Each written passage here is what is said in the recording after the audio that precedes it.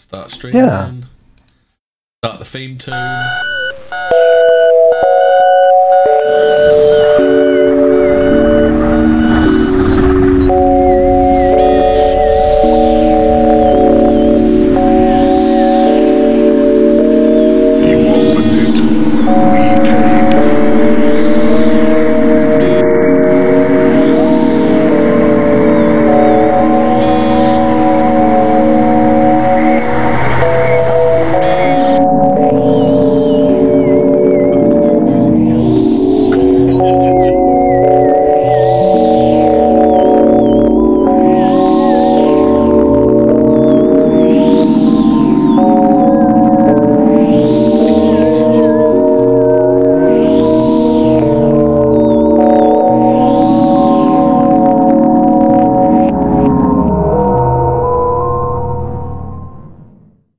So, hello.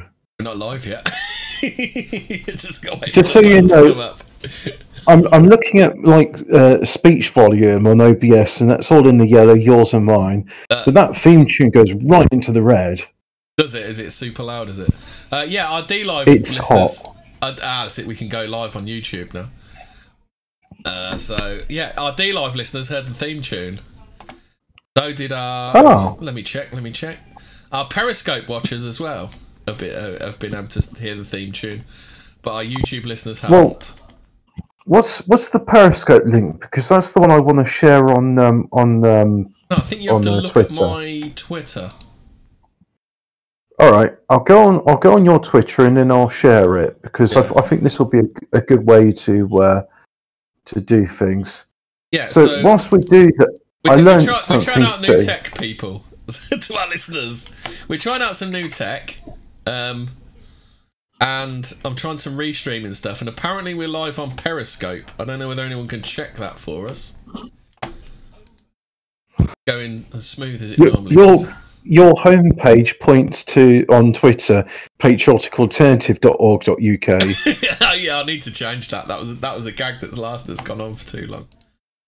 Yeah, I was going to say it's Well, you're the. So let me see. What live now? No, that's sort of Big Tunes. That's from a while ago. No, I don't see it on Periscope. Was it Media? Maybe. No, not Media. Oh, never mind. I'll just put the YouTube link. I mean, that always works, doesn't it? Yeah. Stick the YouTube link. Yeah. So, as today is the 10th of September, And it's the 9th of November tomorrow. Yes, it's the 9th of November tomorrow. That is correct. It's one of those days where I feel it's like it's worth talking about bombings, and not just because of the film Brazil, which I refused to watch again because it gave me a headache. I haven't watched that for years. I watched it like when I was a kid. Do you remember like the panels filled with like wires and pipes, and it's all very complicated looking? It gave me a headache. Yeah. So the today is one of those days when it's worth talking about bombings. What have changed the course of history? I mean, I'm going to do that in a bit. But there's unsolved mysteries. Yes, got to do our usual warm opening, I believe we called it. Yeah, I mean, you're going to tell me about Harry Hill's TV program. Oh, that's it. Yeah. A great new TV show I've been watching. It's Harry Hill's World of TV, where each week he does like a different subject. So far I've watched documentaries, medical TV series, and the soaps. And then he shows like funny bits. You know, it's like TV Burp, but like it focuses on one subject. Oh, okay, that's pretty good. Because Kay from Kay's Good Cooking was on that as well. God, that's weird. It really is weird.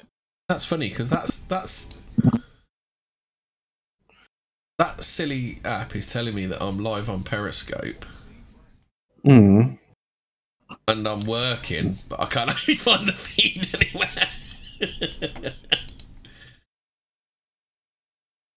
So I may or may not be live on Periscope. Does anybody know how to find me on Periscope? We're live somewhere, and I can't see you on Periscope. So I don't if even guys, know how Periscope works. I just did it for a gag. neither do I. So all I can say is that if the guys on the YouTube chat, which I can see, tell me if it works on Periscope or any of the other sites If which I anybody don't has the look at. foggiest, if anybody has the foggiest, how Periscope works. Yeah, exactly. We got not much chat going on, or is it my? No, there isn't. There's 12 people watching. Stash Prada and English Scion are there. Stash, So evening Stash. Need to get you back on we've again got sometime. We always have a good chat with 2 Stash, don't we? downvotes from Mark Collett and Laura Tyler. Yeah. Yeah. An yeah. English skion who loves a bit of air law. Does he now? He loves playing air law. It's not Cass, but he seems to be a bit of a big fan of Cass. Yeah. Unreal Tournament was more my cup of tea. Unreal cool. So yeah. It's. I mean, have I watched any? I saw the Orville recently. I think I mentioned that a couple of times before. The second series is, I think, a lot better than the first series. It feels less like Seth MacFarlane, more like actual Star Trek. Yeah, I think a second series is always better than a first series, isn't it? Because I think you need the first series to get the things in the right. Like I never thought much to Bender in the early Futuramas. It wasn't until later on where he kind of really found his feet, was it? Well, mind you, and there's certain shows like Game of Thrones or Lost where it starts off really good and then gets rubbish. Or Sopranos. Yeah, that's it.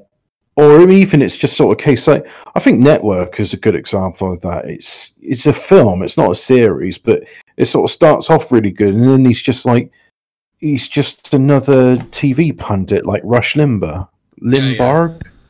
Yeah. So Limbaugh, I think he's Limbaugh.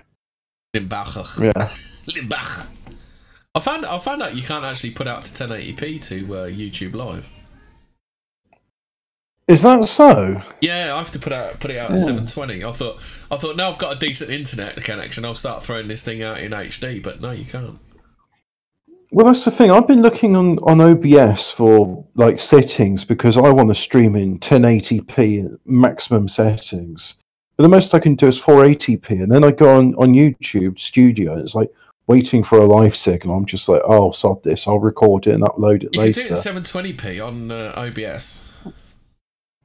Well, that's the thing. I mean, I don't see the options on OBS, and I've set OBS to 1080p, but yeah, it doesn't do that. But it said it weren't happy. If you're listening to the show, I set the settings to 1080p in OBS, and then YouTube said it wasn't happy. So if you're listening to the show now, welcome to 40 Inwards, where we're talking about the 9th of November, also known as the 10th of September, as in that day which got buried in the news cycle for whatever reason. So the inconvenient things, what happened on the 10th of September got forgotten about. And I'm sure there's plenty of news on the 10th of September, but one of the big things, oh man, I really want to get into this content. Let's get stuck into some unexplained history, shall we? Yeah, we can do that. We can do that. Oumuamua is? That sounds made up, so no. I don't know. Uvavu. We'll call it Uvavu. Umbongo. Because there's too many U's and M's and A's and U's in it, and it gets confusing. A cigar-shaped interstellar visitor has remained a topic of heated debate among scientists for several years. Measuring up to 400 metres in length, Oingo Boingo... I know how to pronounce that. What? It's Death by Mau Mau. That's how to pronounce it. So it gained worldwide attention back in October 2017 after scientists determined that it was the first confirmed visitor from a distant solar system. Since then, several theories have been put forward to explain exactly what type of object. Oh fuck! What's that drink called? Oingo Boingo. Umbongo. Umbongo might be including a comet and I'll keep changing it. It might be amusing. an asteroid, a hydrogen iceberg, and even an alien vessel. Scientists, however, have struggled to agree upon a single answer. Normally, don't they normally just have one head scientist says, that's what it is. Everybody, that's what it is, even though it may not be.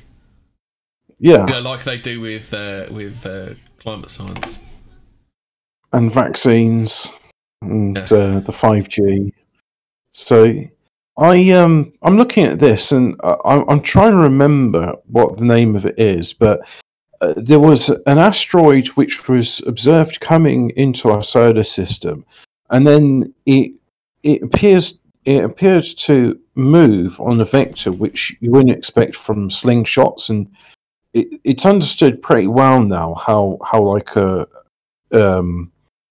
slingshot, a piece of rock will fall towards the sun and then swing out, and it did not behave in that way. Iron Duke says Ikaruga never did nothing. Yeah, exactly. And this Death by Mau Mau asteroid did nothing either. Yeah. This asteroid was unusual in the fact that a lot of people are saying, well, the only way it could have done that is if it had its own engine to propel it somehow. And I thought to myself, if I was going to make an alien space probe to visit other planets, I think the best thing I could do is make it look and behave like an asteroid. At least we've got another fake reason. So it's a cosmic dust bunny. It's not an alien spaceship. It's a cosmic dust bunny. Yeah, or it's just an unusual cigar-shaped asteroid. I mean, there's no. It's just a cigar-shaped asteroid. It's definitely not somebody making like a ship hull to look like an asteroid. Yeah. But yeah, it's one of those. It's one of the things like, hey, here's some interesting space news. No, here's somebody to shit all over it. It's some interesting space news. No, it's not. No. Oh, speaking of some interesting space news, no, it's not. Musk, good chance first Mars settlers will die. Oh, based. In agony. Slowly? Will they die of boredom because all they're going to eat is blue-green algae? Yeah. I was working on Musk. Or poo. Is it, what's that Matt Damon thing? Is it poo mushrooms or is it poo potatoes? They're going to eat poo mushrooms, poo potatoes, and blue-green algae. They're going to... The first colonizers of Mars are going to be vegan. Yeah. Based. This week, Starship SN6, a prototype version of the ambitious spacecraft that Musk's hopes will one day carry the first colonists to Mars, completed a successful test flight which involved hopping approximately 150 meters from one pad to another at SpaceX Boca Chica facility. That's a dumb name. I'm going to rename that to Bognor Regis.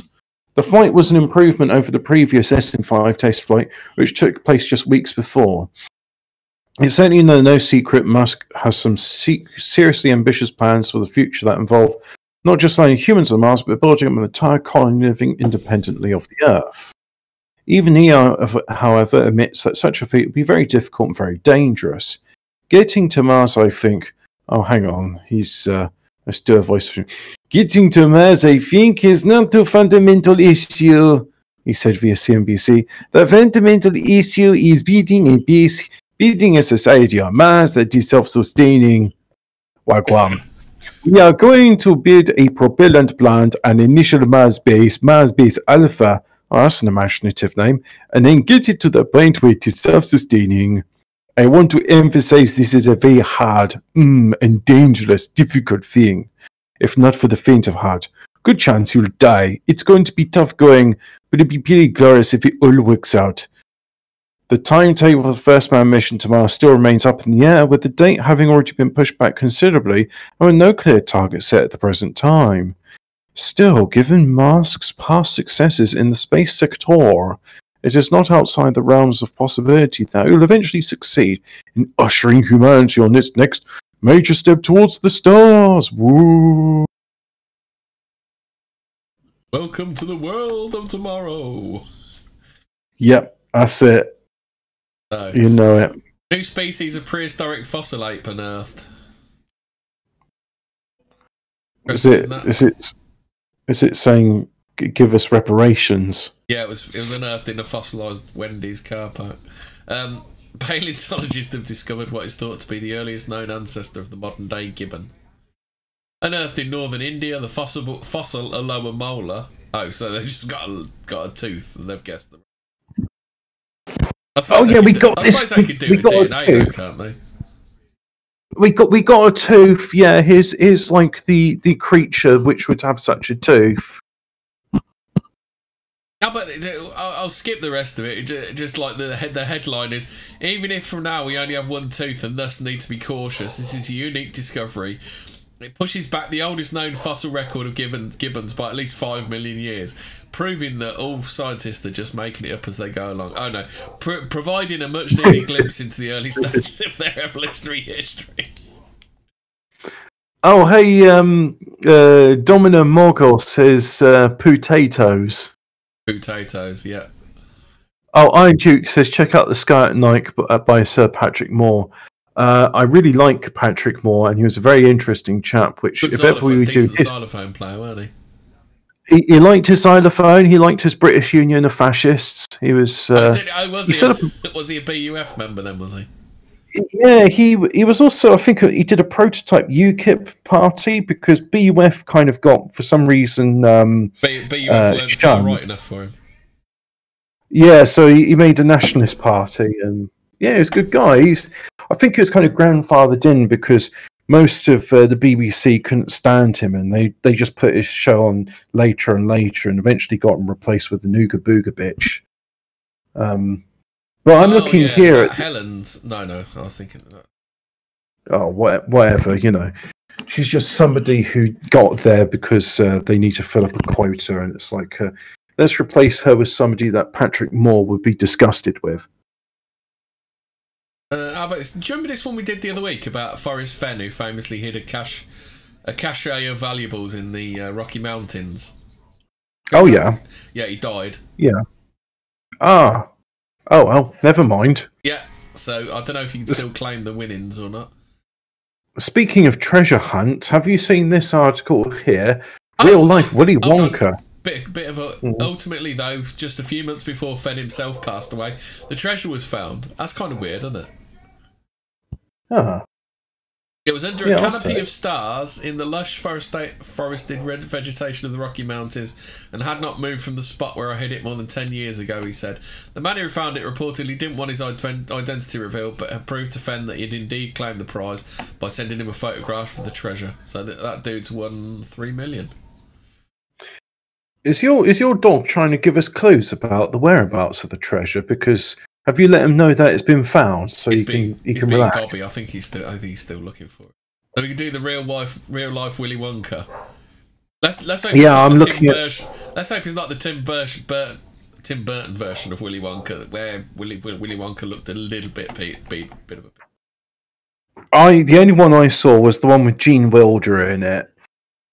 So yeah, don't watch the other one because Willy Wonka is actually quite disturbing in that one, and I don't think he'd leave any kids with him. No, you wouldn't. The founder of Jelly Belly Jelly Beans is offering up the keys to an actual candy factory to one lucky winner. In Roald Dahl's classic children's book Charlie and the Chocolate Factory. Go at the dog. Yes, a young boy finds a golden ticket in the bar of chocolate and ends up winning eccentric chocolatier Willy Wonka's entire factory. It's like, hey, do you have any experience managing business? No, you don't. Well, here's your reward. Now, someone in the real world will have the opportunity to do the same, albeit with a few differences. Self-proclaimed real-life candy man David Klein, who is the founder of Jelly Belly Jelly Beans. I don't know if you've had them, chat, but they are the most bland pieces of sugar and gelatin I've ever consumed. Oh, just really got a couple of. I quite like Jelly Bellies, except for the weird, but they do some weird flavours, don't they? I'd rather have Jelly Babies. Those Jelly Babies are a bit too much for me. I can't eat more than about 3 at a sitting. There's something about them that makes me want to puke. Really? Yeah, I used to like it when. I like the ones which. Got a couple Yeah. Dominic Morgul says this is a South Park reference, Hobbit. Hemi's dog have got such a clue right now. I've got a raging clue. What dog have you got? I've got a Staffy, you know. And that's that.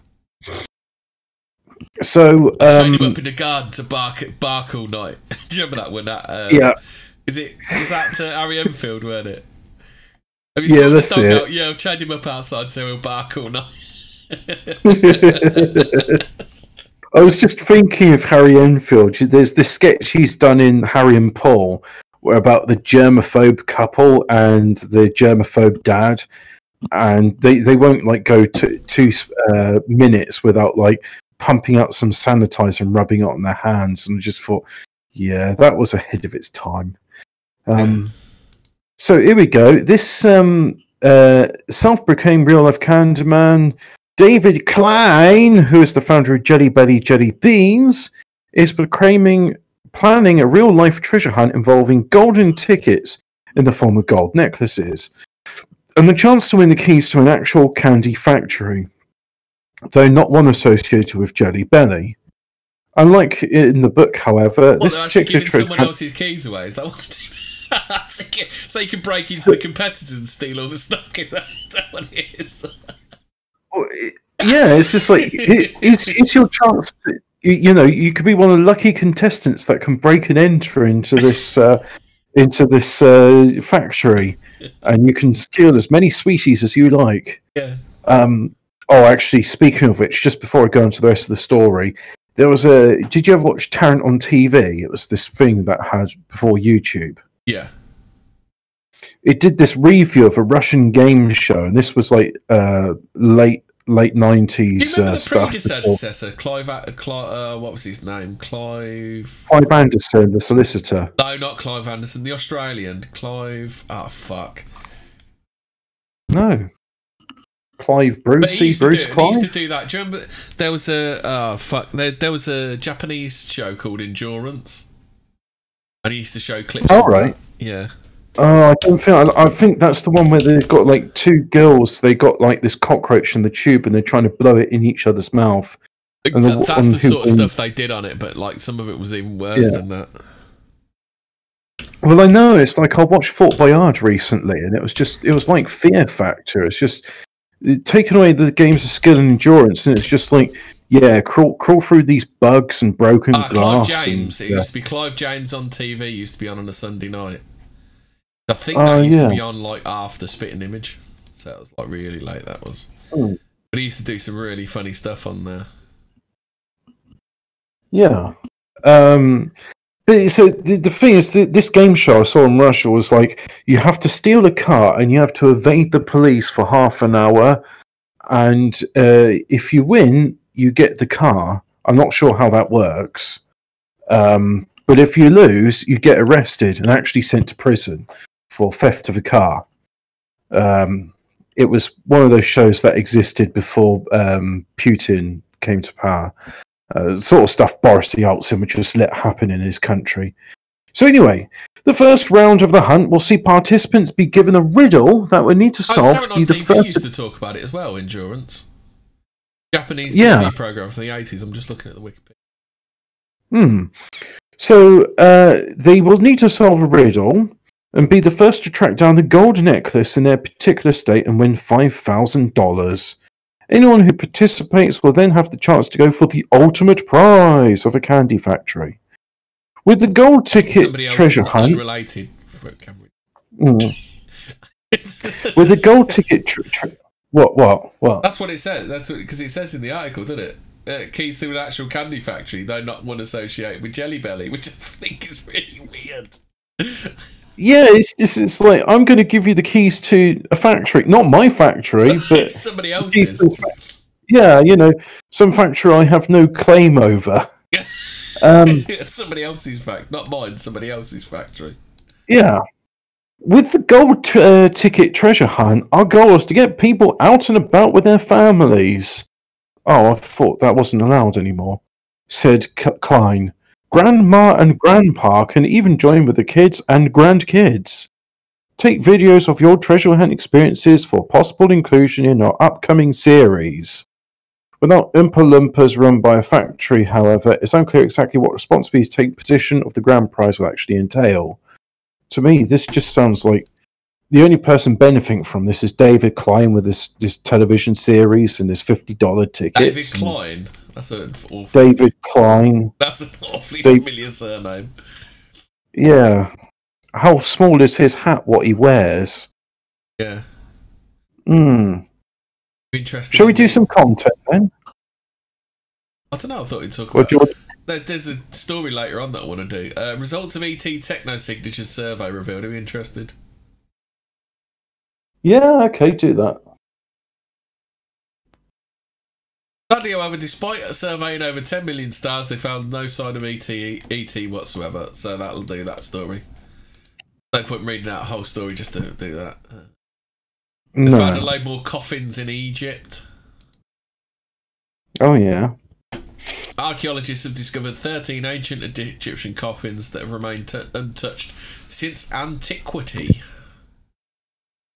No, I think there's a point they should just kind of stop fucking... They leave these people alone. They're dead. Let them rest in peace, eh? This is one of the ones I wanted to do. Plague victim burials hint at zombie fears. New research suggests that some victims of the plague were buried face down to stop them rising from the dead. Over the last few centuries, several burials across Central Europe have been discovered exhibiting an unusual phenomenon. The bodies have been buried face down rather than face up. It's believed that this practice was originally designed to show mankind's humility to God. However, when the Black Death ravaged Europe, beliefs and attitudes towards the dead started to change. Also, apparently the Gurkhas did it during the Falklands War, didn't they? No, I didn't know that. Buried half dead Argies face down, so when they try and dig their way out, they dig down rather than up. Oh, that's weird. That's pretty grim, isn't it? That's brutal. I mean, can't you just like put them out of their misery? Yeah, exactly. I mean, you know, people keep saying like, oh, you know, maybe the Gurkhas should be allowed here. I'm just like, nah, they're just another violent savage. Maybe they can go and live in Spain with all the other expats. Yeah. The practice has been observed in Germany, Switzerland and Austria, dated back as recently as the 17th century, suggesting such fears endured for centuries after the plague was at its worst. Man spends over 2 hours up to his neck in ice. Oh, I saw 2 giant snakes crash through man's ceiling. Oh, we did that last week, do you remember? No. What happened last week? What were we even talking about last week? My memory's terrible. Don't ask me difficult questions. Oh, we had the girls on last week, didn't we? Girls and Ghosts. Oh, okay. Yeah, that's right. Here's one. Do we do about miniature Stonehenge AIDS acoustical study? Do that in a sec. I'm just going to finish this one off. For So this dude, he's Austrian, Joseph Kobel. I'm wrong, Hemi. By the way, Iron Duke says that the Gurkhas are cool. Yeah, it's like, yeah, but a bit savage, you know. Yeah. What's wrong with just like bayoneting them? He remained in the tank for 2 hours, 30 minutes, and 57 seconds. So how do they do that then? Because surely that's dangerous, isn't it? Well, the thing is that should cause him to die of hypothermia, yet for whatever reason it hasn't. So something is going on there. I don't know what. So Stonehenge has got AIDS now, is it? Is it a bit too many hippies down there? It's got hearing aids. Oh, it's got hearing aids. Yeah. Well, this miniature Stonehenge AIDS acoustical society. For thousands of years, Stonehenge... Oh, wait a minute. Back when the entire monument was intact, Stonehenge had some seriously impressive acoustics. Whoa. For thousands of years, Stonehenge has dominated the Wiltshire countryside. Yet there remains much we still don't know, especially with regard to what it was like during its prime. In a renewed effort to determine what standing in the centre of the fully completed stone circle what it sounded like when it was newly built. Researchers in the UK have conducted a new study involving the creation of a miniature model Stonehenge. A creation not dissimilar to the tiny model Stonehenge that comically appeared in the spoof movie This Is Spinal Tap. To create it, the researchers used laser scan data and 3D printing technology. Why can't they use like concrete casting? Why does it always have to be 3D printing? One of the 1/12 scale model. Would it still work to scale though? Would you have to change the pitch of the notes though if you did a scale? Well, I imagine it's like if you're going to build a 1/12 scale model of a cathedral. It's just like, okay, you've made it, well done, and yeah, but I mean, wouldn't the size of the whatever affect the yeah, it will do, acoustics? Yeah, because you've got a different resonant chamber. It's a smaller resonant chamber. Yeah, exactly. That's why you wouldn't do it on a model then, would you? Well, I mean, the model gives you some indication of what the full-size one would be. Once the 1/12 scale model was complete, they tested its acoustical properties using a series of speakers and microphones which played and recorded various audio samples. The findings suggest that while Stonehenge was unlikely to have been constructed with acoustics in mind, the monument would have nonetheless provided quite significant enhancement of any voice or music within it, a bit like the reverberation found in modern music. I watched a whole program where they studied it, and they said the sound within is different from the sound without. Problem is whenever I've been within it, fuck scientists. That's what. The problem is whenever if you ever speak to a scientist, tell them they're a charlatan. They're just fucking charlatans, aren't they? It's just like so. In other words, you're a con man. It's like no, I'm a real scientist. I do hard work. In other words, you just fucking make it up as you go along. You cunt. Don't fucking talk. So it's as a scientist, this whole thing I watched was that it was some sort of weird amphitheatre vibe, where if you were in Stonehenge and speaking within it, you couldn't hear people outside it. It was like a weird thing like that. Was what there was. So literally, like, one scientist says one thing, then another one says the complete opposite. Well, I mean, so in other words, scientists are grifters, where they scam grant money, and the best scientists are the best con man. Yeah, that's so. In other words, you remember that BBC show? Precisely what I'm going to say about scientists. So you know there was that BBC show called Hustle. Yeah, where they're like a bunch of grifters and they're doing a con. Really, what they should have done is just don lab coats and just when sermons are opening up, it's just like, just put a lab coat on and just make shit up, and then they can even then they can do it perfectly legally then, and they wouldn't even have to break the law. Yeah, it's just it's like we're doing the ultimate grift. We're going to get millions of euros for convincing them we got like cold fusion technology or something. Can we start the meme? I fucking hate science. I really am getting to that stage now because science these days is absolute. It's propaganda for a start. Yeah. But so anyway, Stonehenge has got interesting acoustics, and I can't tell you myself because any time I've been inside Stonehenge, it's been surrounded by hippies who think it's a good idea to get on the stones and jump up and down. Yeah. And you tell them to get off, and they're just like, "No, be man, we're having fun." And it's like, yeah. People thousands of years from now would like to have fun. What do I care about them, man? So aren't we all one race, the human race, and therefore what you're saying is fuck yourself? Yeah. Hey, stop hashing my buzz. So yeah. So what do you think Stonehenge, and what do you think the henges are? Well, I liked it. I don't know what it's for.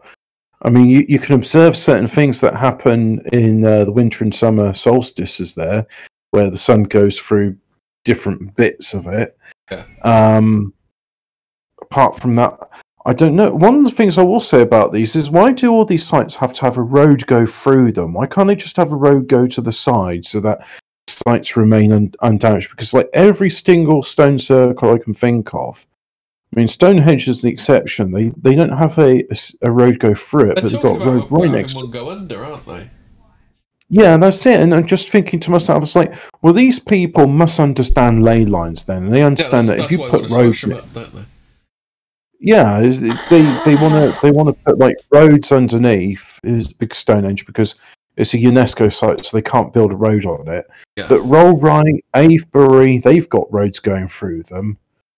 And also, fuck the pub in the middle of Avebury with its rainbow flags and save the NHS and all Stephen that. J. James got an interesting point. He said Stonehenge sort of shits all over the idea there was no civilization until the Roman Empire rolled across Europe and tamed the savages. Well, it's wow. The thing is, was that civilization or was it giants what built it? Yeah. So yeah. No. I know that what really happened because I was at Stonehenge and there was a Yank there, and he said that the stones were taken there by truck from Wales. Oh, of course. Yeah. He also explained to his kid that his kid shouldn't have bought a banana. He should have bought something healthy like a burger. Well, he's right. Burger's healthier than a banana. I'd rather eat a burger than a banana. Less sugar.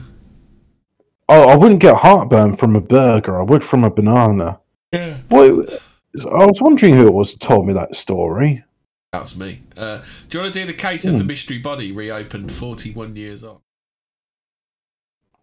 Experts are attempting to solve the mystery of an unidentified man who washed up on the Isles of Scilly. So if experts are doing it, well, we're fucked then, aren't we? We ain't going to find out, are we? February 21st, 1979, the body of an unknown individual washed up on Porthminnock Beach. He was estimated between 40-60 years old, had dark brown hair that was starting to go grey. He was 5'4" and wore a blue and white shirt along with a woolen L-Tex vest. The only clue to his identity was a wedding ring that bore the inscription Giorgio and Katrina 1956. Despite the best efforts of local authorities, the man remained a total mystery, and the case would end up going cold for more than 4 decades. Now, however, a team of experts, including criminologists, police officers, academics, and students, has reopened the case in as part of a new endeavour known as the Locate Centre for Missing People Investigations. They need to move those letters around so it spells something. That'd be much better, wouldn't it? They do. Which aims to help families track down their lost loved ones. Well, obviously, his family have no lost loved ones because they weren't that bothered. The mystery of the man found on the beach on the Scilly Isles has stumped investigators for more than 4 decades.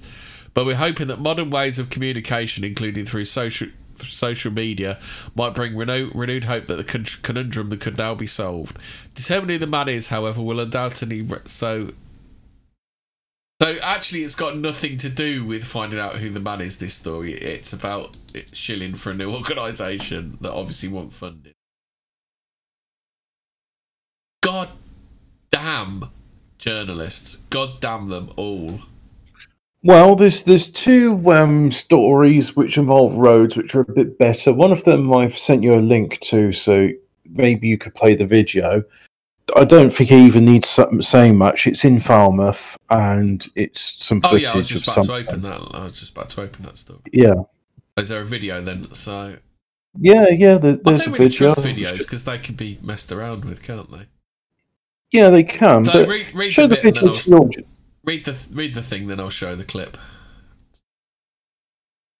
I don't want to read it. It's just like, suffice to say, something spooky was seen on the road in Falmouth. Play the clip. In America, in Maine. Oh, that Falmouth. All right. Yeah. Oh, nice bit of rock tunage there. I'll play the audio for you a bit. Ooh, that is creepy. There is a stone that looks scary, the Kingstone or something. I've been to the Kingstone. The thing I'd say about the Kingstone is you look at it from a certain angle and it's like it curves around a bit like a strand of DNA, but... Just showing it once more. Oh, that is weird. Yeah, I don't know what that is. Shadow. Oh, River 7 says the story is the witch turned an old king and his knights to stone. I think there's a dolmen about half a mile from it, not half a mile, a bit less than half a mile from the stone circle, and it's called the Whispering Knights. So I've got a question for you, Hobbit. How long has SETI been going on now? It's a good question. Since the 70s, I think. Right. So, Finding ET. Do aliens even use radio signals? Oh yeah. 50 years later, do aliens even use radio signals? God, No. fuck scientists. Fuck them. Really. Is it almost a case of just like, well, you know, we got all this money involved in it, and we had the SETI at Home project analysing all this data, but you know what? Maybe now it's time to wind down the project because we don't have money. It's just literally like, oh, we've been doing this 50 years. LOL. Do they even use radio? Do they use Bluetooth or something instead? Hmm. I thought they Maybe used the Wi-Fi. aliens. I thought Wi-Fi was given to us by aliens, weren't it, Hobbit? I don't know about that, but my dad's convinced that lasers and LEDs, LEDs and sorry, not LEDs, because even the very first diodes gave off light. Lasers and try and not drop this thing. Lasers and triangles. No, what's that component that has 3 poles? Transistors are alien technology, and he reckons it's because, well, a transistor-based amplifier doesn't sound right, whereas a valve amp does. And I'm like, oh, okay, yeah, you got a point there, but it could just be something in the transistor. Have you been to New Grange? No, I've never even been to Ireland. I mean, I hear it's full of Irish. Is it an Irish circle, then, is it? But there's a number of dolmens, and there's quite a few sites near New Grange which are all around there. They're quite interesting, those ones. No, haven't been there. I wanted to go and visit the Carnac Stones, but apparently it's quite a popular tourist area of France, and so hotels and such are expensive. I thought Carnac was in northern France. No, Brittany. I thought Karnak was in Egypt. Oh, the Temple of Karnak, but there's also Carnac Stones in France. And the Carnac Stones are the largest stone circle in the world. Yeah.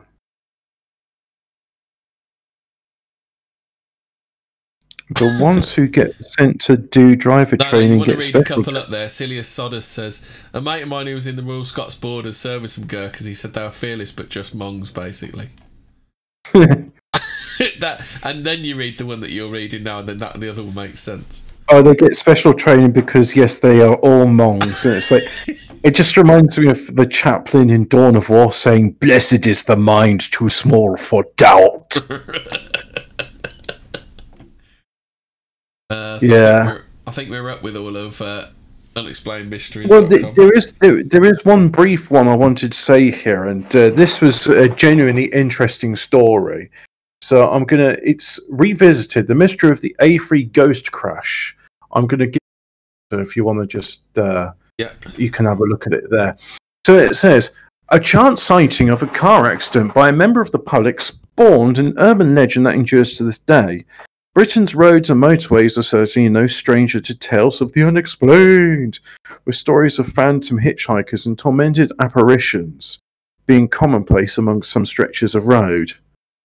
Oh, speaking of some unexplained mysteries, the bog roll in the downstairs toilet here, like, it's been put on, and like a day later, there's just like a few sheets left. Is that a vegan guy living in your attic or something, Hobbit? Yeah, I'm starting to wonder, the lentils are going missing. So, one of the most peculiar such sightings occurred on December the 11th, 2000. No, the 11th of December 2002, when a member of the public called the police to report a car accident. I will be talking about how the Americans are wrong with putting the month before the day later. A member of the public called the police to report a car accident. A vehicle had been seen losing control and leaving the road on the A3 near the emergency slip road at Burpham. Burpham, that's a good name. Where do you live? Burpham. Oh, okay, yeah. My aunt used to live there, but then she moved to Shitterton. Or was it Crapstone?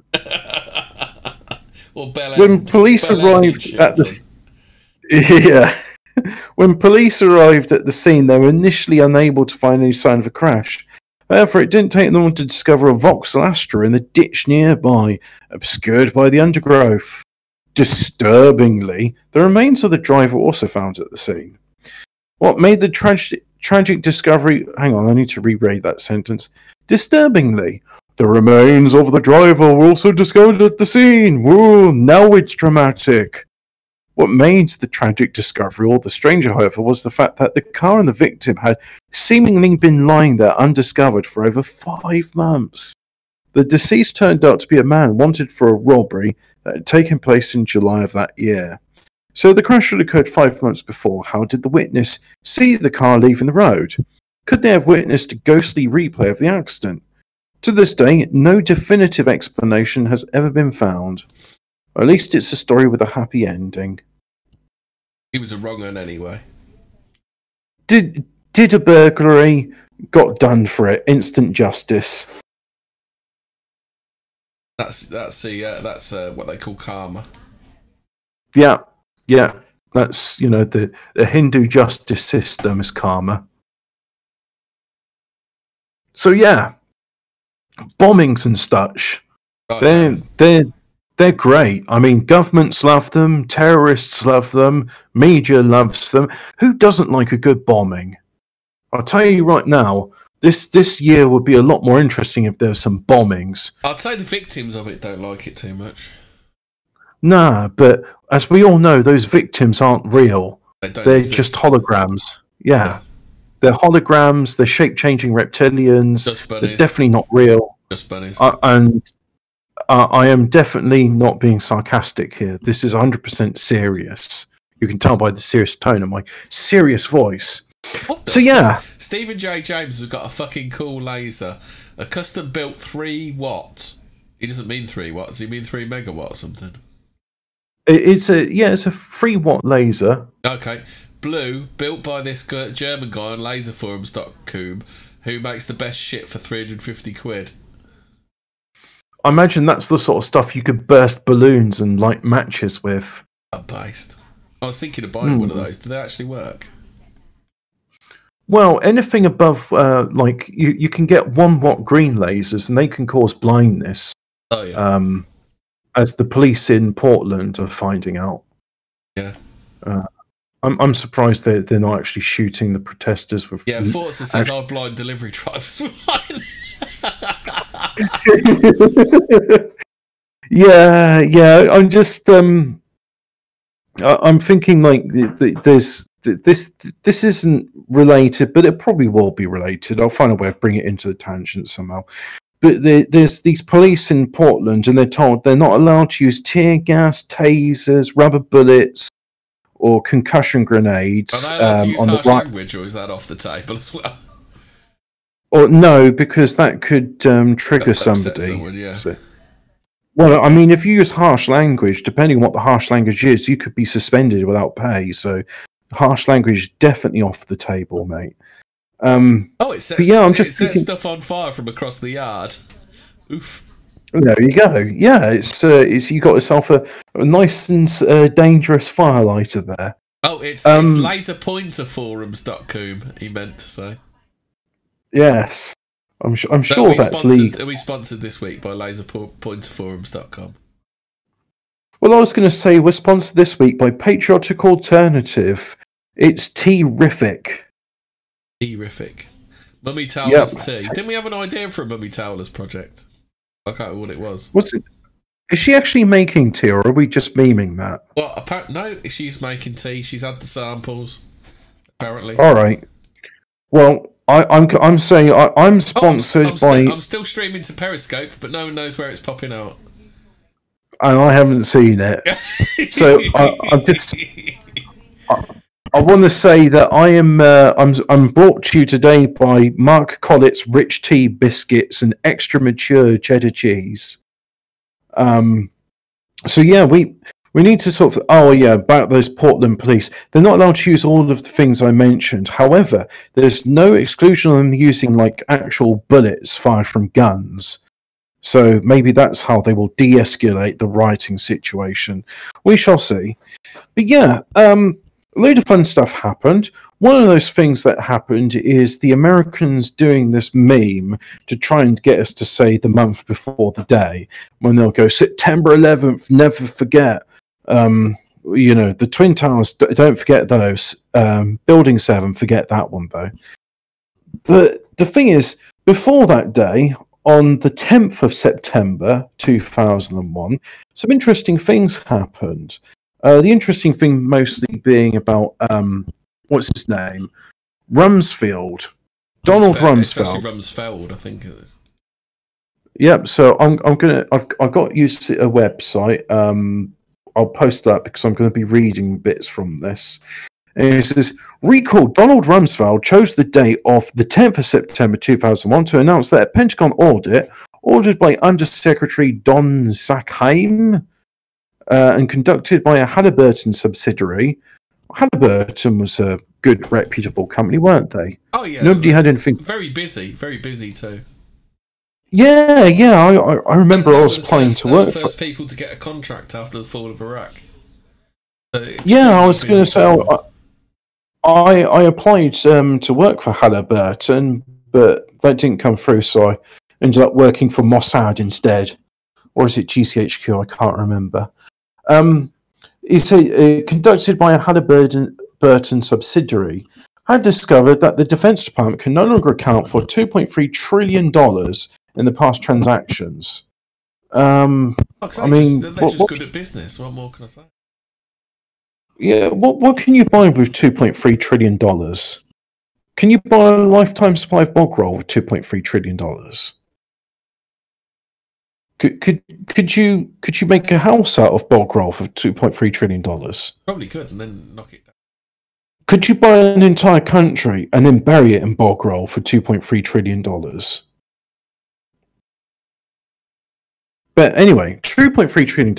So this matter was presented by CBS as a question of waste and incompetence, that it was possible to lose $2.3 trillion under a couch somewhere.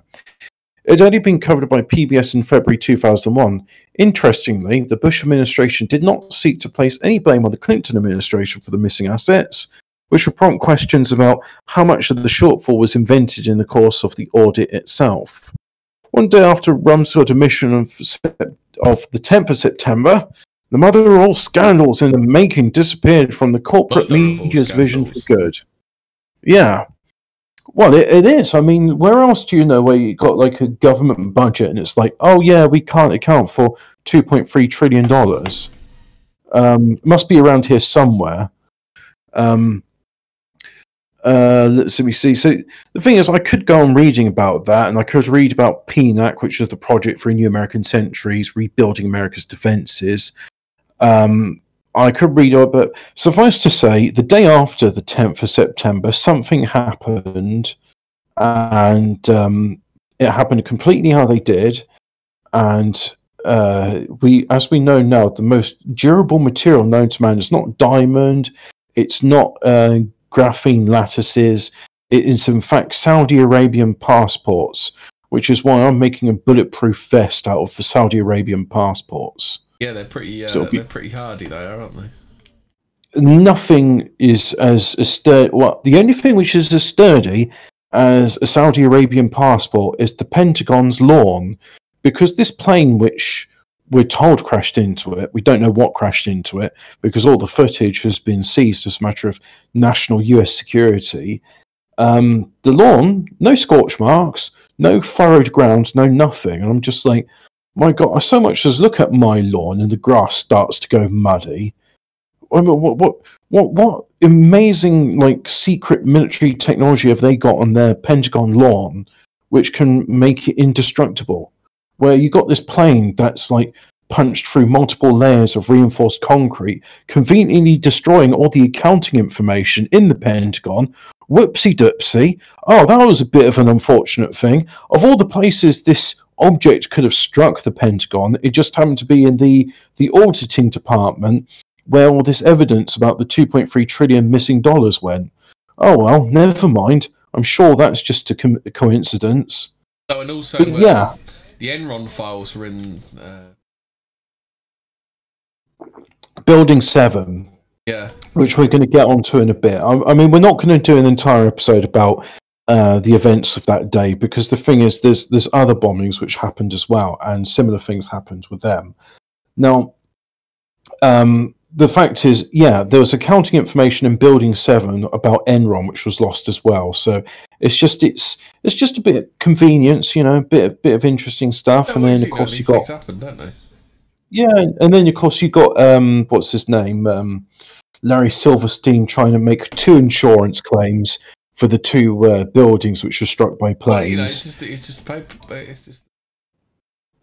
Yeah, because I mean, it's 2 separate incidents, right? It's you can claim twice. I've been watching. I've been watching a lot of. Do you ever watch Screen Rant, where he does the pitch meetings for movies? It's the the bit where he goes, "I'm gonna need you to get all the way off my back on this one."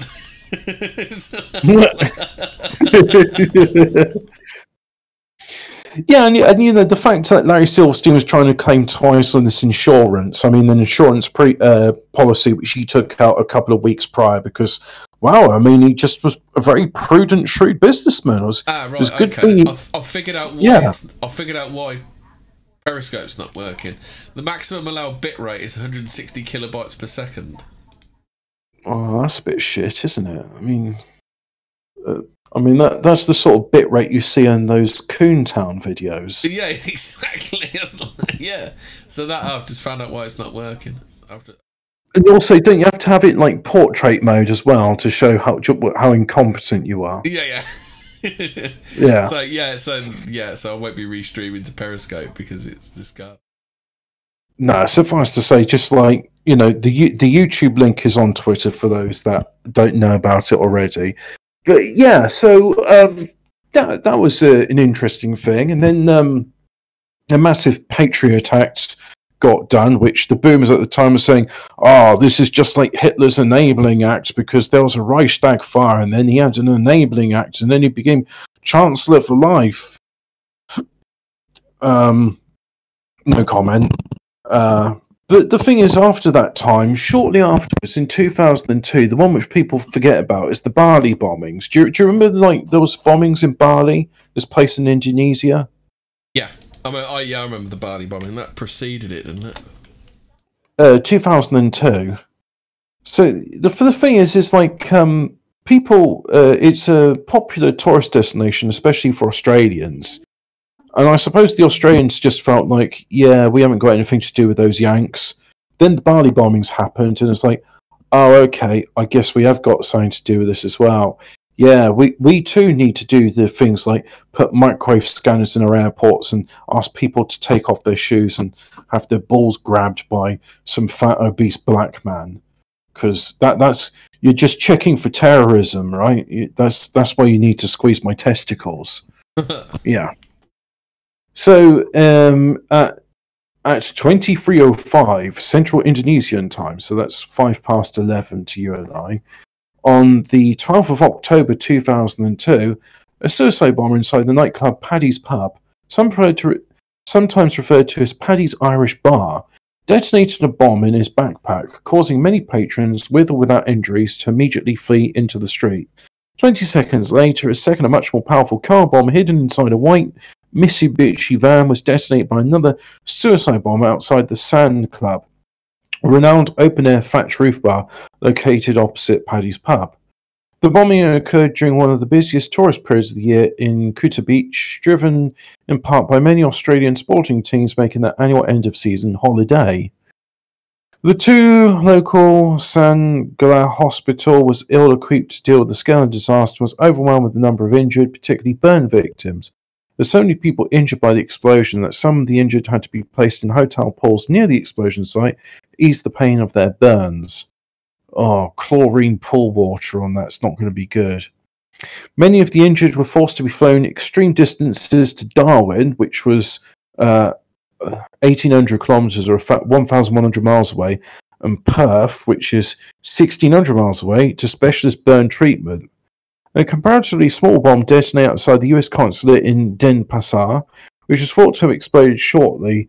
The two Kuta bombs caused minor injuries to one person and property damage was minimal. It was reportedly packed with human excrement. Oh, lovely. A report released in August 2005. That'll be to infect people. Yeah. A report released in August 2005 by United States Engineers. That's what they did in Vietnam, weren't it? You know the punji sticks are, Hobbit. Oh, like spike picks covered in shit. Yeah, they covered them in shit, didn't they, to increase the. So the investigators were thus able to recreate the bombers' activities, and Rosie, Idris, and Al Imran simply walked into a dealership and purchased a new Yamaha motorbike. Asking how much they could resell it for, they returned in a few days. Imran used the motorbike to place the small bomb outside the US consulate. Idris then rode the motorbike as Imran drove two suicide bombers in the Mitsubishi to the nightclub district in Kuta. He stopped near a sand club, instructed one suicide bomber to put on his explosives vest, and the other to arm the vehicle bomb. The first bomber headed to Paddy's pub. Idris then led the second bomber, who had only learned to drive in a straight line, to drive the van a short distance to the sand club. Idris picked up Imran on the Yamaha, and the duo headed back into Denpasar. Idris dialed the number of the Nokia to detonate the bomb at the consulate. The two suicide bombers exploded their devices. Imran and Idris dropped the motorbike at a place where it eventually attracted the attention of the caretaker. So that was a death toll of 202, 88 Australians, 23 United Kingdom, 7 from United States, and a bunch of other people from countries that don't matter. So yeah, that was the thing. What was the was there any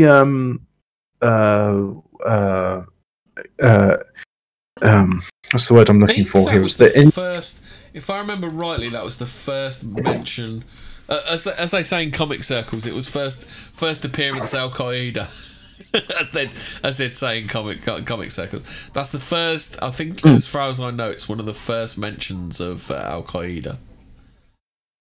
Or the database. I may be wrong, but it's the first time I remember it being mentioned on the news. Yeah, because I think they just said with Osama bin Laden was Taliban, and it's like, I mean, that was a weird thing. It was just like, oh yeah, we had to have a bunch of troops like already stationed in Pakistan near the Afghan border. Just for purely coincidental, and then when this thing happened, it's like, oh yeah, we definitely know it's Osama bin Laden, and don't ask us why we flew out the bin Laden family from the US when all other flights were grounded, but this one flight was allowed. The first I knew of stuff like that this is like, I was like a bit of a what's his name? That fat fucking idiot Moore. What's his name? The one who did bowling for Columbine. Oh, Michael Moore. Michael Moore, yes. Because I read his book. I can't remember which one it was. Fahrenheit 9/11? No, it was before that. It was. I Stupid White think it was Man? just Stupid White Men, was it? I think it might have been called Stupid White Men. There's quite a lot about that in that, if I remember rightly. It's been a long while since I read that. Well, yeah, I mean, the thing is, there was a number of things. It's just like instantly after 9/11, it's like, oh yeah, Osama bin Laden's definitely behind it. We need to arrest this man. So you go into a country, you invade it, you haven't left, even though Osama bin Laden was declared killed, 7 years ago or something, I forget when. Yeah. And it was just like, you're right, so, you said you were going in there to arrest one man, and now you're fighting a war and you're still there. Oh my god! Talking of conspiracy theories, have you read the chat? Stephen J. James said, further up than that, Claire Core says there is a very real chance that Trump will pass the Enabling Act and institute secular Quranism in his next term. Yeah, sure, okay. Claire Core eats cats. Yeah. That's what chat is saying. Crazy cat eating lady. What's wrong with eating dogs? Is dog not enough for you? You've got to eat cats as well. Yeah. So yeah, I mean, there was a lot of Australians died. A lot of Australians wanted to kill every single last Indonesian man, woman, child, which is a reasonable response. Do you think that was the first brick in? Oh god, I can't believe I'm saying this. Do you think this is that was the first brick in kind of discrediting Islam? I don't know really, because I mean Salman Rushdie came before with the satanic verses, and I suppose that's critical of Islam as they put a fatwa on his head. Yeah. But the thing is, we got a memorial in London. There's a big granite bull next to a list of dead. So you got that. Hello Saw says Trump will pass the cat eating bill of 2021. Yeah. Yeah. Oh no! Yeah. Apparently, Claire Core said she's gone celibate to channel her sexual energy into enlightening the masses. I think. So yeah, bombing. There's a lot of Claire Core talk, hot and heavy Claire Core talk tonight. Yeah, I know. She reared her head again, or anyway. I don't want this to distract me from my important task. I think Iron Duke's probably right. Whoever gave Islam any credit, I don't think turn it into the enemy. Basically, unfortunately, Prince Charles gave it a lot of credit. He hangs around Oxford a lot because it's got the Centre of Islamic Studies, which to me just sounds like a brothel where they rape kids. Yeah, but that's never mind. So yeah, I mean, after that, I don't think much happened in 2003, 2004. There was an Iraq War. 2003, there was an Iraq War. 2005, it was our turn to have a go, and we had 7/7, which I thought was very diplomatic because the thing is, the Americans can't just refer to it as July 7th. It's 7/7, and we can refer to it as the 7th of July. And Hobbit. If you want me to do a back of the net conspiracy theory for this, did it occur on 7/7 so it could be put in Yank newspapers as well as over here and it was known as like 7/7? Yeah, I mean, yeah, that's what I'm saying. By making it 7/7, it was very diplomatic of the planners. And also, very interesting thing is, was it like 4 of the 7 or maybe more came from Savile Town, which is a place that we talk about quite a lot. Oh, well, what's Savile Town? Savile Town is the place where there are 4,300 white people left, or even less than. Oh, okay. Do you remember the news article with the lady in the burqa selling ice creams?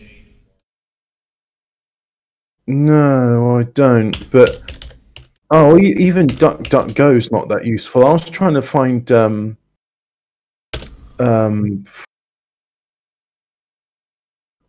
typing in 7/7 Muad'Dib bombing, but I can't find it.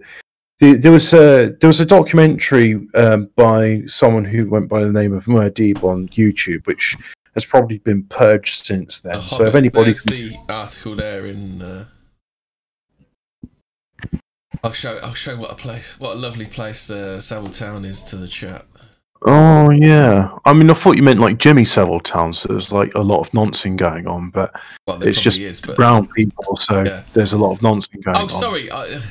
I got my figures wrong. There are almost no white residents to be found in Savile Town, Yorkshire. Last census found only 48 of 4,033 people living there were white British.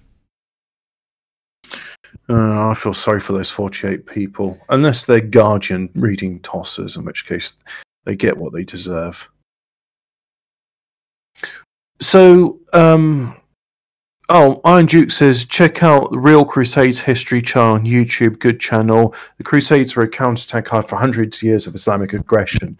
I mean, yeah, I was talking with Iron Duke a few weeks ago. Related article, the Blackburn Halal Butcher has never served a white person.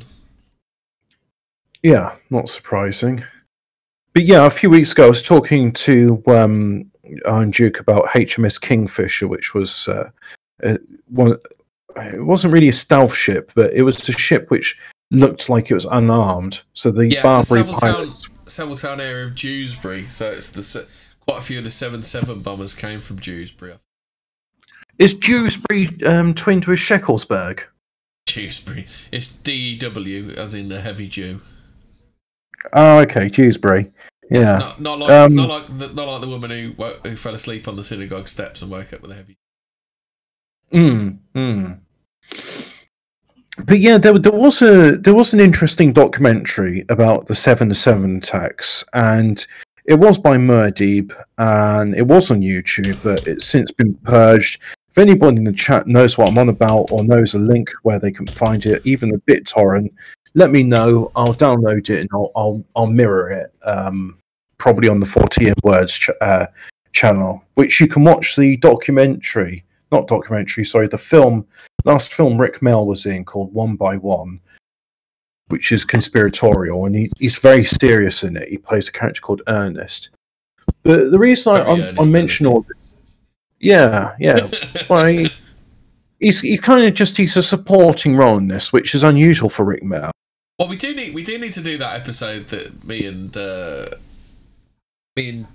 you, Zero were talking about. We were going to call it Death at the BBC, and the kind of strange amount of people that. Yeah, and they just end up dead. Yes. Yeah, because I mean the thing is I'm not like 100% convinced Rick Mell was murdered, but after seeing that film, it kind of underlines the importance of One by One. But back onto this documentary, the salient points I can tell you about the 7-7 bombings was there was a counter-terrorism drill at the same time the bombings were taking place, with the exact same scenario. So when the bombings were happening, the police response was confused and delayed. The bombs did you know the 7-7 bombings took out an Israeli? Oh, that's very anti-Semitic. Oh dear. How terrible. My heart bleeds. Most of the bombings went off in the tubes. However, not all of them. One of them went off in the bus because the bomber got cold feet or something, and he went away. He got blown up, and one of the photographs of there was one of these buses. It had this poster on it saying "Bold, brilliant, darkly terrifying." It was like supposed to be some slogan for a theatre play at the time, but I just thought of all the words to have next to it, especially considering how it looked like it was a setup. That to me that was a PR piece. Interestingly enough, there was a Brazilian electrician called Juan Charles de Menezes. Oh, I just found a. Hold on a sec. A spine of. I just found 7-7 bombing. Spine of Dewsbury bomb plot ringleader blown under train. Ooh. Oops. Yeah. Don't. Well, so this, and unfortunately, I can't remember much of the details about Juan Charles de Menezes, but apparently he had something to do with the 7-7 bombings. Well, you know who was involved in the shooting, don't you? No. Now current head of the Met. Cressida Dick, yeah. Yes. No, I do remember this, yeah, because that's the thing. Was she one of the squad, or was she control in... I think she gave control of it. No, here's the unusual thing. I mean, I think it's fairly well known that whilst the police in the UK are armed, and they all have access to shotguns, most of them don't go around with firearms. Juan Charles de Menezes was apparently, they wanted to arrest him for jumping a turnstile in the tube. So they chased after him and they shot him like 13 or 21 times in the back on the tube. So they executed him. And I believe he, being an electrician, was the one they commissioned to make some remote detonators for the bombs. So the thing is, they say suicide bombers, but I believe they were unsuspecting dupes. They told, yeah, we're going to do a drill, wear this backpack, You're going to pretend to be a bomber. Well, there was a drill that day, wasn't there? Well, that's what I mentioned earlier on, that there was drills going on for the exact same thing. There was also a drill 9/11. There was a drill. I know that as well, wasn't there? Yeah, NORAD was doing a thing at the time where they were doing a drill pretending that commercial airliners were being hijacked and flown into buildings. So when it happened, they were like, oh yeah, this is just part of the drill. And it meant the emergency response and the interceptions didn't happen until it was too late. But the thing is, with the 7/7 bombings, I think it was a case of like the bombers were going to various places, and then it turned out the drill was, oh, just kidding, it's not a drill, it's actually real. Now you're blown up. So I suspect that's why one of the bombers who wanted to get off from the tube, for whatever reason, didn't take his backpack off, and that blew up on the bus. So we had that. Then I think Richard Reed came about from it. Oh, sorry, just tying it back in. Richard Reed's a shoe bomber. Yeah. There's also, before he got onto Richard Reed plot, wasn't there? That's why you're not allowed to take drinks on. Well, this is the other sort of bullshit as well. But first of all, let's just wrap it up. Like you mentioned, Cressida Dick was in charge of the execution squad, which is very unusual. I mean, do you know any other, like, in history where the police have like executed somebody in public? So I can't think of any. Only Innocent Black Men. Yeah, where they like pinned him down and shot him like 21 times in the back? Yeah, absolutely. They do it to Innocent Black Men all of the time. Oh, Uno says they shot him multiple times in the head as he was sat next to somebody. Yeah. Again, I'm sorry that this is all based on like a documentary I saw a decade ago, so it's not fresh in my memory. But I think it's worth talking about because it needs to not be forgotten. So yeah, Richard Reed, the shoe bomber, came later, and then because of that, we're just like, well, you might have terrorism in your shoe, so you got to take your shoes off. Judy Wood, I get the Judy Wood. Judy Wood is the material scientist and former assistant professor of mechanical engineering who believes the World Trade Center towers were destroyed by a directed energy weapon. Yeah, Judy Wood is small, long-nosed tribe, so she's talking shit. Do you think Judy Wood is disinfo? Well, look, put it this way: when I watch those documentaries about demolition, because do you ever watch those things like, they got like an old building site and they're rigging it up to blow up, and they've put explosives on support columns, or if it's not explosives, they'll use thermite if it's steel to cut through it, and then you watch the building collapse in on itself. So, my favourite 9/11 meme is the Gordon Ramsay one. This steel beam is so undercooked. What did you use? Jet fuel. But I mean, this is the thing. Those buildings, World Trade Centers 1, 2, and 7, all fell in on their own footprint rather than having the top slide off, which is what I'd expect to happen. Didn't Building 7 also fall in like 20 minutes after the BBC announced it? It fell 20 minutes before. So, like, there was an announcer, and I forget her name, but she was talking about it, and it's like, in the video feed behind her, it was like Building 7 was standing, and then 20 minutes after she said Building 7's fallen, it's like, oh dear, I think somebody's got their scripts messed up today. Somebody's jumping the gun. Yeah. I mean, that's what you call a real scoop. That is. Somebody's jumping. Hello, me. Hello, you. Yeah. Yeah. Open up the feed because I couldn't see Celia Solis quote. So one of the things sort of going back to the 1 by 1 documentary Rick Mell is they're talking about which way the tower should fall. Like they're playing Jenga, and if you take out supports from one side, which way would it fall down? And you said, well, it falls down on its side. And it's like, would it fall down that way every time? Yes. What if it fell down straight down? Well, it wouldn't. Well, it did twice on the 11th of September. I mean, 3 buildings fell down, 2 planes hit them, 3 buildings fell down, all within their own footprint, like a controlled demolition would. And you don't need to say space lasers from space did it. It's just that we've got perfectly conventional technology. It kind of distracts from the fact that, well, look, 3 buildings in New York City came down, and then we got the current world as it is because of that. 7/7 happened. My favourite bit of nonsense is like, well, there's too many people in fact, there'd be too many people. You know, it absolutely couldn't happen.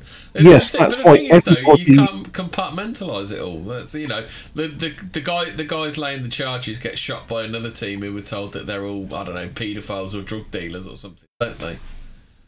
Or terrorists. Yeah, exactly. But the other thing as well is just when they're sort of saying, oh, you'd never be able to hide such a vast conspiracy. It's like, if only there's a historical precedent of hiding such a vast conspiracy, like the Manhattan Project.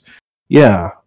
Where, what was it, 10% of the US's GDP was devoted to the project at one point? Which is not an insignificant sum. But like you can also hide it in the NASA project, can't you? Jim Mars. Well, it's like Jim Mars said that the NASA's all bullshit, and the NASA budget was just like a black budget that they used. Well, that's what I'm thinking. The $2.3 trillion. It's like, would that be enough money to build like a space force with spaceships and space stations and pew lasers like in Moonraker? Yeah, I mean, it could be for all I know, but I don't know. I mean, I'm just thinking to myself, like, what can you buy with $2.3 trillion? I'm beginning to think it's not my favourite Bond film, but I think Moonraker is the most based Bond film. It's pretty good, except this idea that he's trying to do IQ nationalism, and clearly he hasn't studied like regression to the mean. So you're just going to end up with a bunch of hybrid mulatto beige people, which are all going to have problems with organ donation. Yeah, but you wouldn't, because I don't know whether you noticed one thing about Drax's crew. Oh, I thought I saw frizzy-haired mulattoes in them and Asians have you and never stuff. Watched? Have you never? Oh, you need to rewatch it. It's I've seen Moonraker 2 or 3 times. Okay, I'll rewatch it. But I mean, I watched all the Bond films. I'm pretty sure they weren't. I'm pretty sure they were all pretty Aryan in Moonraker. Well, watch it again. I'm pretty sure there's a pretty diverse cast in this thing. It's he is practicing eugenics, but it's a very what I call UN view of eugenics, or I think he did make sure they only mixed together, though, didn't he? I don't think he allowed them to mix between. Well, the thing is, I mean, the best one to look at it. I remember definitely that the breeding pairs were selected, weren't they? The Forza Blanquita says it's Coonraker, so I think I'm right on this one. Well, I would recommend Stephen you watch. James, I think, knows quite a bit about Dr. Wood, because he also says someone say Miss Wood is in fact a gentleman who develops a rather strong 5 o'clock shadow by 3 p.m, but it is in fact an expert. Well, you know, either way, she's a Coonraker. Yeah. But no, this I think I'll find you the link. Rob Ager did like a film analysis of Moonraker, and I thought it was quite good because he compares it to the book. And I do sort of remember it's not like, you know, just like an Aryan master race. It is diverse, IQ national. But yeah, the thing is so because of all these. Tim Murdoch. Tim Murdoch, White Rabbit Radio. Dominic Morgul says because Tim Murdoch talks about NASA quite a bit, and he said there's like a space detente between the Americans and the they agree to disagree on space, don't they? So they work together.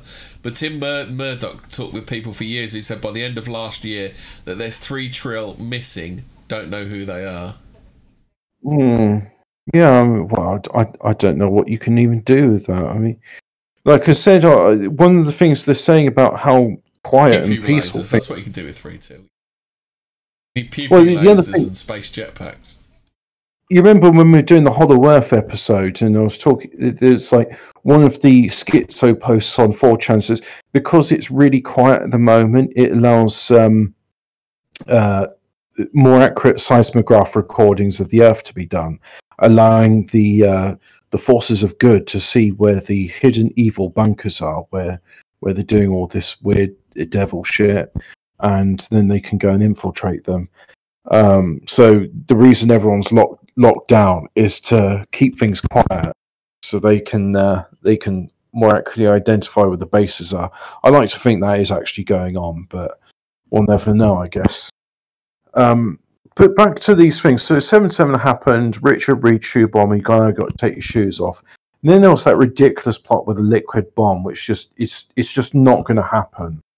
I've seen various like chemistry videos saying like, well, this is how you can make a liquid explosive, and no, you can't just like carry a half-liter bottle of Coca-Cola or 2 half-liter bottles of Coca-Cola, shake them together, and now you've got an explosive. There's more to it. Are they than saying that. the towers took down with Coke and Mentos? That's what they're saying. I mean, there's a bit of a stretch, but suffice to say, do you remember the idea of it was big enough bottle of Coke and enough Mentos, I reckon you could probably blow up the Twin Towers. Yeah, you probably could. I mean, but the idea was is like would you need? Bloody big one. Well, it needs to be more than 500 mils, or is it 100 milliliters you can carry on the plane? But suffice to say, the idea was it's like, he had 2 500 mil containers on him, and that made a liquid explosive, and it could have blown up the airplane, even though it didn't. Do you think they just watched? Is it Die Hard with a Vengeance? And then yeah, I've seen Die Hard with a Vengeance. Now it's a thing. Yeah. Yeah, and it's just like, the Die Hard with a Vengeance was just like, hey, you know how epoxy resin does this? What if there was a cool explosive which did the same thing? It's just like, yeah, but there's not. It doesn't happen. I mean, the only liquid explosive I can think of is nitroglycerin, and good luck not having that explode as the baggage handlers slam your bags around. Yeah, exactly. So it's a load of bollocks, and again, the thing is, more and more these things are being done. It's just like, well, the public's accepted this new hoop we got them to jump through. Now we'll say, we'll ban gatherings of more than 6 people. So yeah. I'm hoping that Border Force would just go, how many on your dinghy? Apparently transmission rates are different. They're depending on whether you pay to go to the event or not. So if you pay to go to an event, you're absolutely fine. Whereas if you're at home with 6 people, the transmission rates just go up through the roof. If you're an illegal immigrant packed cheek by jowl and there's 50 of you on a rubber dinghy designed for 6 people, that's okay. I mean, gatherings of more than 6 people are now illegal in the UK. So Border Force needs to let them know that they will be fined if they enter the UK illegally. But at the same time, as they got no documentation, we'll provide them benefits and money so we can fine them. Yeah. So that's it, really. Bunch of bombings happened. It's all false flag. It's all government doing stuff. I reckon if there was an actual false flag, the reaction. No, if there was an actual proper bombing, I think the reaction would be very different. Who know what Cargo just said? Stephen J. James, point your laser at a lithium 18650 battery. One hell of a bang, lol. I have some of those batteries. They use them in vaporizers and torches. So yeah. I did see someone do something to her. Is it an iPhone battery where it goes up like a rocket? Yeah, I would do. Lithium can burn quite explosively, but that's the thing. Really, I'm trying to rack my brains now. I'm thinking to myself, is there a terrorist attack that happened recently which just didn't seem? Well, there was that. Do you remember that one when they were going through laptops, where they were saying that laptops had? Oh, wait, you could take out the innards of a laptop and then you could replace it with explosives. Yeah, so they were making people turn their laptops on at the. Yeah. I don't really remember that, and that seems to have passed now, because I've been on holiday before and I've seen people with laptop bags on it. They've not asked them to turn them off or on. Well, you get like fashions in terrorism, don't you? Well, it used to be with there to take your toothpicks off you in case you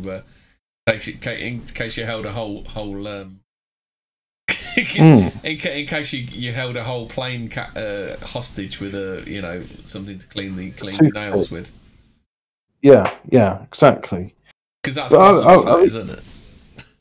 But airports are such absolute bullshit as well. I don't get any sort of well, I mean, you still do get hassle, especially if you carry like a lot of booze back with you if you go in the ports, but it's so much simpler just getting on the ferry than it is on the plane that I wish there were like more ferries to places I wanted to go to. I know I keep banging on about this, but do you ever watch Border Force, the Australian customs program? It's like, I swear to God, those people are so fucking racist. Because what happens is, like, white couple go through with a couple of bananas they've accidentally left in a rucksack, get fined $600. You'll get this Chinese person where they're pulling out plants, dead animals, half dead animals, live animals, mouldy animals, bits of root with fucking insects on it, and they'll fine them about $200. It's just fucking ridiculous. Yeah, I have seen Border Force, and occasionally, they got people. It's like, why have you got all this money? Where are you going? Where's your green card? Who are you staying with? And it's just like, really, with these people, it's just like, look, you can't speak the language. You don't belong here. Go out. Get out. We'll take your money though, because but everyone's just saying like, oh, this will be a threat to the tourism. No, I think like have the border. Getting a bit spicy because Stephen J. James just said, "Dear feds, I don't know these people." Yeah. Well, just it's all right, guys. There's no intelligence here to gather. I speak as a Fed myself. That's why I get to talk about liquid explosives and YouTube channels saying like this is why it's bullshit about liquid explosives or a bloody shoe bomb for fuck's sake. I mean, the thing is, it's a good thing that we forgot the underpants bomber. Germany underpants bomber. Is that why your balls have to be squeezed? Yeah, because there's the underpants bomber. Oh shit! I'm gonna have to get that story out now. I need to check your testicles for terrorism. What was it? Oh, I need to check. Lewis Black used to do a great bit about how shit the TSA were. I mean, it's a good thing Richard Reed didn't decide to like put like a bomb in his ass, because then it'd be like anal cavity search for everybody. Because you don't know. Found it. So, underpants bomber failed in mission to blow. Oh no, I've got to show the picture of the geezer, and you'll know why he failed. So I mean, just think about it. It's like, oh, you might have a stick of dynamite up your ass. It's like, yeah, I might have a stick of dynamite up my ass. Or alternatively, I could be boarding this Ryanair flight to do terrorism. To Down South. They get away with it because no one ever checks women, do they? Yeah, I don't know. I'm not even going to attempt to say that. Umar Abdul Muttalab. Oh, give it to us. Umar Abdul. I'm good at speaking foreign, Mark. Give us the link. Go on. Give it us. I'll say it.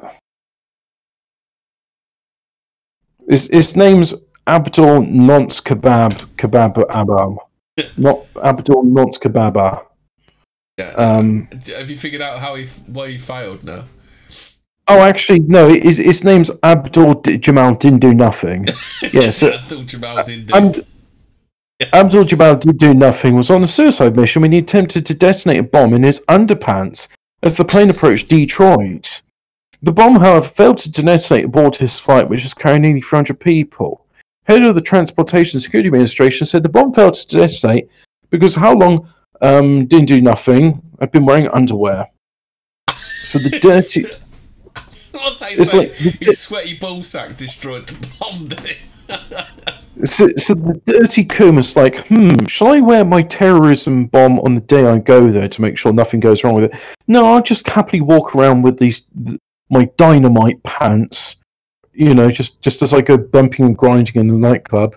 Yeah. The notorious underwear bombers plot in 2009 to blow up a plane on Christmas Day failed because the explosive became degraded after he wore the same pair of underpants for 2 weeks, according to a US official. Weeks? Jesus Christ. The absolute state of these people. Nigerian Nigel Abdul I Didn't Do Nothing was on a suicide mission when he literally didn't do nothing. attempted to detonate a bomb in his. God, read the next paragraph. I will. I'll get in there. Just slow down. It was on a suicide mission when he attempted to detonate a bomb in his underpants as the plane en route from Amsterdam approached Detroit. The bomb, however, failed to detonate aboard the flight, which was carrying nearly 400 people, but caused a brief fire that caused burns to his groin. Ooh. He was sentenced to life without parole in February 2000. Great Balls of Fire. Goodness gracious, Great Balls of Fire. He was sentenced to life without parole in February 2012 after he pleaded guilty to all charges on the second day of his trial the previous October. The head of the Transportation Security Administration said this week the bomb failed to detonate because how long Abdul didn't do nothing had been wearing his underwear. Wow, I'm sure glad that was Did you not read the thing from Mr. Pistol? You need to read a bit further. The quotes are funny. The quotes are hilarious. John Pistol, or also known as Jean Pistolet, told the Aspen Security Forum the bomber had the device with him for over 2 weeks. Mr. Pistole was then asked whether the bomb had come damp, to which he replied, "Let's say it was degraded." During his trial, Mbong Ding Nothing said the bomb in his underwear was a blessed weapon to avenge poorly treated Muslims around the world. Oh, boo-hoo. I think his blessed weapon weren't much use after that bomb failed to go off properly. No, it certainly was not. Oh, man. I'm sorry, there's a video playing in the background saying, merging car collides with a truck on the bridge. Hilarious. During his trial, Mbongo didn't do nothing. Blessed weapon. After the bomb failed to detonate, passengers pounced on and forced him to the front of Northwest Airlines flight 253. Look at it. There, the pants are there. The picture of the pants is there. Where the plane landed minutes later. So the picture of the pants. Fucking hell. A picture of pants that have been worn for the past 2 weeks. Oh. Is that scorch marks or skid marks? I can't tell. I don't know. Further investigation. I don't know about you, but to me that just I don't think there's enough material there to cause anything. I mean, literally all he's going to do is blow his testicles off. That's about all it's going to do, isn't it? The thing is, if he had done this in an apartment somewhere, a few years later, he'd been called Stunning and Brave for being tranny. Is it that Mrs. Umbongo didn't do nothing? Yeah. And then I can't read the next bit because there's a whole bunch of stuff which is in the background. The formatting's wrong, and now that video about the colliding car merging into the thing is gone. He told investigators that his mission was improved after a 3-day visit with his mentor. Al-Awlaki and the bomb maker were killed in a US drone strike in Yemen in 2011, just days before Abdu didn't do nothing's trial. At the time, President Barack Obama publicly blamed Al-Awlaki for the terrorism plot. So that's that. And then invited his son in with the plot bomb. Did you not know about the underpants bomb, and then I actually taught you something about bombing? I forgot about the underpants bomber. It's one of those sort of stories that's so absurd. It's why I want to talk a bit more about the film Brazil, which maybe I'll rewatch at some point. But in the film, he's meeting his mum for dinner, and is that the film where the Death Squad come in and they're trying to go for him in London? No, that's a dream sequence, but I think it's in Brazil. There's a death squad, and they're going to come kill him. But the reason they're going for him is actually a typo. They were supposed to go for a family, but they got one letter on the name wrong. Oh right. So, okay. Yeah, I think that's the plot of Brazil. I can't really remember it, and there seemed to be the subplot in it, Is it the plumber or something? The plumber's the head of the resistance or something. Oh, there's a plumber terrorist, but he's not a terrorist because of anything like that. Because he repairs leaky taps without the proper approval and consent forms. So he'll just go and repair them without actually doing any of the paperwork, and Right. that's terrorism. The thing, but yeah, the thing is, the protagonist in the film goes and sees his mum, and there's like bombs going off in flower pots near them, and they just sort of carry on nonchalantly, like, "Oh yeah, it's just another bomb. It's nothing to get worried about." And I feel this is much like the bombs which are going off these days. It feels like we're in Brazil. It's just, if you try and do something like build a staircase, the council will take it down. You remember that story? The man, he built a staircase for like £100, and the council said no, it's going to cost at least 18,000. So he built it for £180. Good looking staircase, like solid wood, good carpentry skills. They tore it down like immediately the day afterwards and fined him. It was like, but he just made a staircase. Remember that? I remember that one about the guy that built the house, but he put loads of hay bales up around it. Because there's the planning consent loophole about 2 years, isn't there? Where if something's been up for 2 years, you automatically... Oh, yeah. Yeah, I must admit, when I was thinking I could make my own house, I was looking at hay bale construction because it was cheaper than brick. No, he didn't. No, he didn't build it out of hay bales. He covered the house up with hay bales because he was like that. He obviously had that kind of money. He was on a farm or whatever. So he had like a hay bale surrounding the house, built the house, and then tried to hide it for 2 years. Just hiding a house under some straw. Yeah. For 2 years. Yeah, but I mean, there's probably other stories where, like, oh, that's an interesting question. What better represents UK bureaucracy, Brazil or The Hitchhiker's Guide? Well, the Vogons are kind of very much a kind of satire of British bureaucracy, aren't they? Yeah, they are.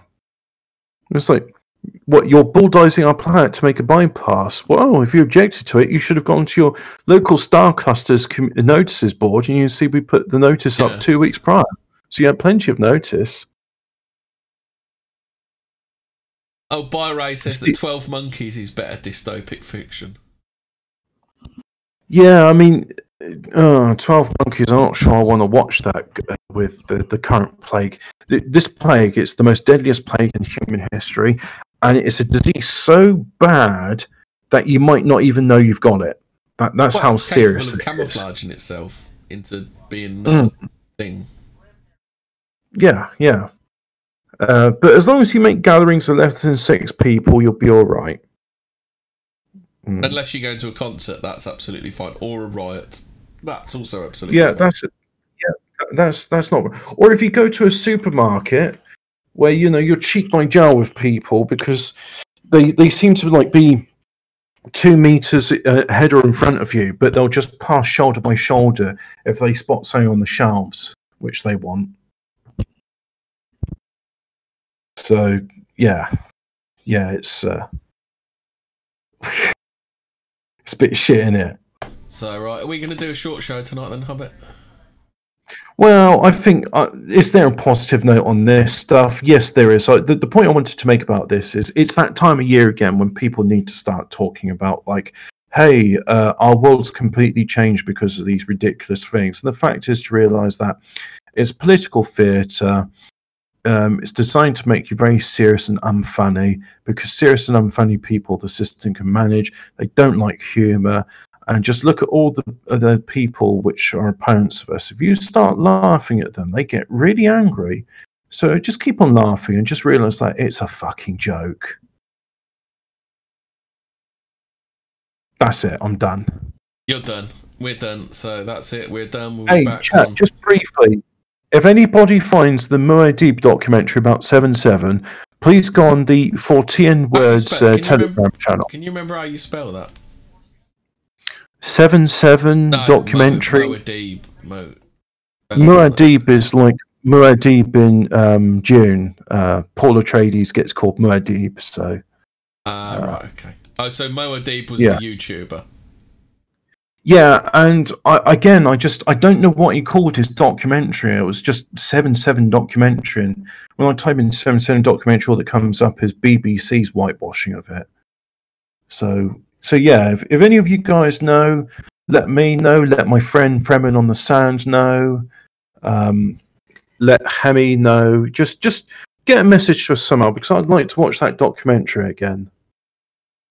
On the positive note is that 37 is winning, so Iron Duke is right. We are making inroads and making waves all over the place, and it's doing the right thing. I'm hoping we can get a proper bona fide British nationalism, which isn't simping for Germany or pretending that history began in like 1939. Oh, Uno, a card game, says Hobbit. It was on Richard D. Hall's site.